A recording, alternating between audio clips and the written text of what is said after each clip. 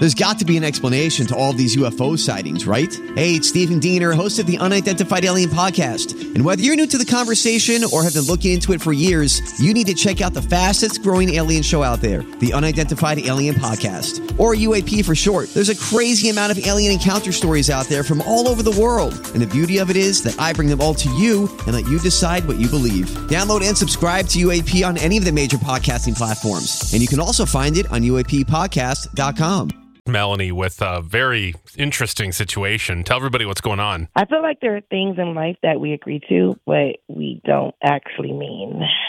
Okay, like what kind of things? I'm talking about the formalities in life. Like when somebody asks you to be a godparent to their child, it's a great honor and it definitely makes you feel special. But do you ever think what happens if they die? No, you're right. I don't. Yeah, well, you'll be the legal guardian forever. I feel like that's the part that nobody really talks about. They don't consider that. That's true. So my sister asked me to be my nephew's godmother, and I was like super excited, and I said yes because I love spoiling him and spending time with him. However, never in a million years did I think my sister would pass away, and I would instantly become a parent, and that's what happened. You don't sound too excited about that. I mean, this poor kid. Yeah, I never got that maternal gene that my sister had. She's always dreamed of being a mom, and I never have. My baby is my career, and, I like what I do. So I don't know, would it make me the worst person in the world, to ask somebody else to take on this responsibility? Oh, geez. Oh. My gosh, She wanted you to look after her kid, though. Yeah, but like I said, I'm not the mom type. I don't know. I thought my parents would be awesome and perfect for doing this because it's their only grandchild. But my mom thinks that she's too old and that my father's too old. And she was appalled because it was my sister's quote unquote dying wish for me to take care of her son. But I'm like, Mom, come on, don't be dramatic. You could do this. I love that you're giving your mom a pep talk about something that was given to you. Well, shouldn't the person taking on this responsibility actually want to do it? I know, but you did say yes to being the godparent, and that's part of it. Yeah, but a godparent is different than a legal guardian. I mean, godparent is you're going to help them through the church and find their faith. That's not true. Their way to school in the morning. And every day. This is very different.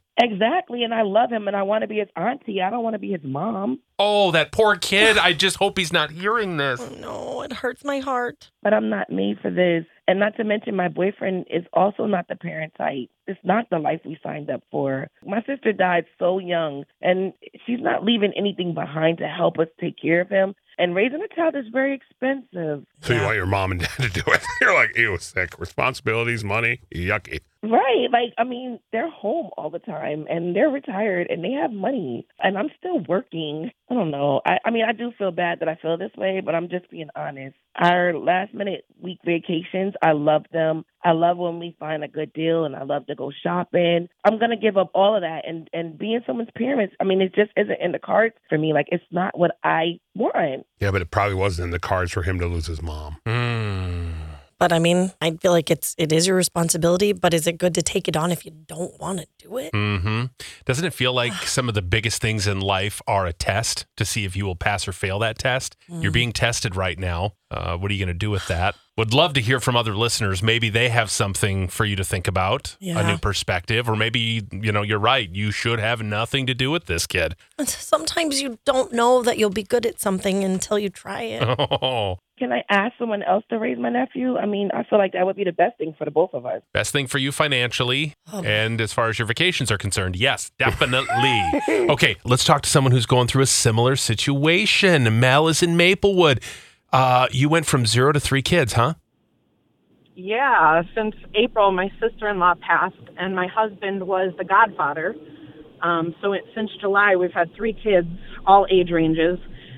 And while I do think I do have that parenting gene and I am adapting really well, I do sometimes feel like a single parent because my husband, while he does feel a commitment and a dedication to being there for these kids, I don't think it's something he's well suited for. And I've repeatedly told him, if you don't think you can do this, you need to tell your parents before we get too far into it. So I can appreciate her opinion and her honesty about it, to be frank. Yeah. So what do you do, though? What's the answer? Yeah, if the parents are willing, definitely. They're not. But if they're not willing or if they're not able to, that's a different story. So So she just has to buck up and do it? I think if that's her only option, I don't know what other options she has at this point. Well, finding a foster family or, giving the kid up for adoption. Okay, Mel, thank you. Amazing that you're doing that. Sorry about your loss. That's terrible. Ugh. That's horrible and for everybody. those 3 kids. Let's go to Heather in Farmington. You took on your sister's child? Yes, I took on both children. Oh, boy. Son and daughter.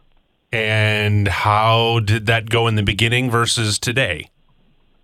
In the beginning, it was difficult. I had 2 children of my own at that point that were young. They were older, so one of them being a teenager, and it was like going from 0 to 60 very suddenly, dealing with things that I hadn't dealt with before in terms of their education, in terms of things that, I hadn't come across. So it was very difficult to find my footing. And what I found helped me was community. She's talking about either her or her parents, but why can it not be both? Why can her parents not take their grandson on when she does take a vacation or when she needs a little bit of time to do the things that are important to her? I mean, there's balance, and she can have that. It doesn't have to be one way or the other. They can come together, I think, to make that happen. In regards to answering your question, though, now it is absolutely one of the best decisions I've ever made. Oh, I'm happy to hear that. It does end well. There is good news. Okay, thank you. She needs to love the nephew, says this text. I understand where she's coming from, but can you imagine when that nephew's all grown up and how alone he's going to feel in the world? Because his grandparents will probably be gone by then. Yeah. All he will have for family is you. And if you give him up, he doesn't even have that. I know. And it's still early enough where truly she can make the right decision, because if she does cut him out and the grandparents are gone by that time, you went from having the mom who wanted you more than anything in life to somebody who doesn't even want really anything to do with you. Mm-hmm. How sad is that for an existence? Love the nephew. Take on the majority of the role, but split duties with your parents. He'll be 18 in no time and might even take care of you when you're old. Oh, boy, is that the truth? That is true. Oh my gosh. I just hope he doesn't know you feel like this. It's a nightmare thinking that if I pass away, the person I've trusted to take care of my kid might try to pass her off to anyone else willing to do the job. Oh my gosh, yes. Yeah. I mean, it does. This does just teach you the lesson of, like, you really need to do your research on if somebody's like, of course I'll take your kid. That would be great. Ew. Ew, sick. Yeah, really have the conversation. God forbid anything happened to you or Taylor, but Crisco is willing to take on Dusty and River. You know what? I really would. See? I really would. It actually makes me almost cry. I told my sister the same thing. I would take Roman in a heartbeat. Now he's 18 and he probably wants nothing to do with me, but still, I would be able to take them. No problem. Well, my sister will be first on the list because she's real strict and she'll whip them into shape good. But you, my friend, you're right there. On the list somewhere. On the list section. It's like 100 and... Second on the list. Because you know what? I know that you would love them. I do love them. And it would and he's looking for friends. So it's really great. They'd be like, oh my God, Mom, what did you do to us? Roman is too old now. It's not cool to hang out with you. No. River. Can you imagine River moving in with Crisco? Oh, River's 30 going, I don't want to watch wrestling with you anymore. I have a family of my own. It's okay.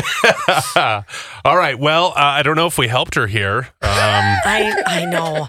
I mean, there have even been texts saying we've been trying to adopt for 4 years. We would adopt him. Yeah. Like that is coming from our listeners. I know what the right thing is. I know. And it's to take care of this kid. But Melanie just does not give us the vibe that she's even remotely interested in this. Mm-hmm. And if she's not, is that good for him? I know. To live in a house where she just resents you and doesn't want you there and wishes this never happened. I mean, that's not healthy either. No, you want to feel loved and you want to feel wanted. You want to be taken care of, the right way. Yeah. And somebody would do that. But how do you give up your nephew? Yeah. Oh. Okay. Well, Melanie, let us know what happens.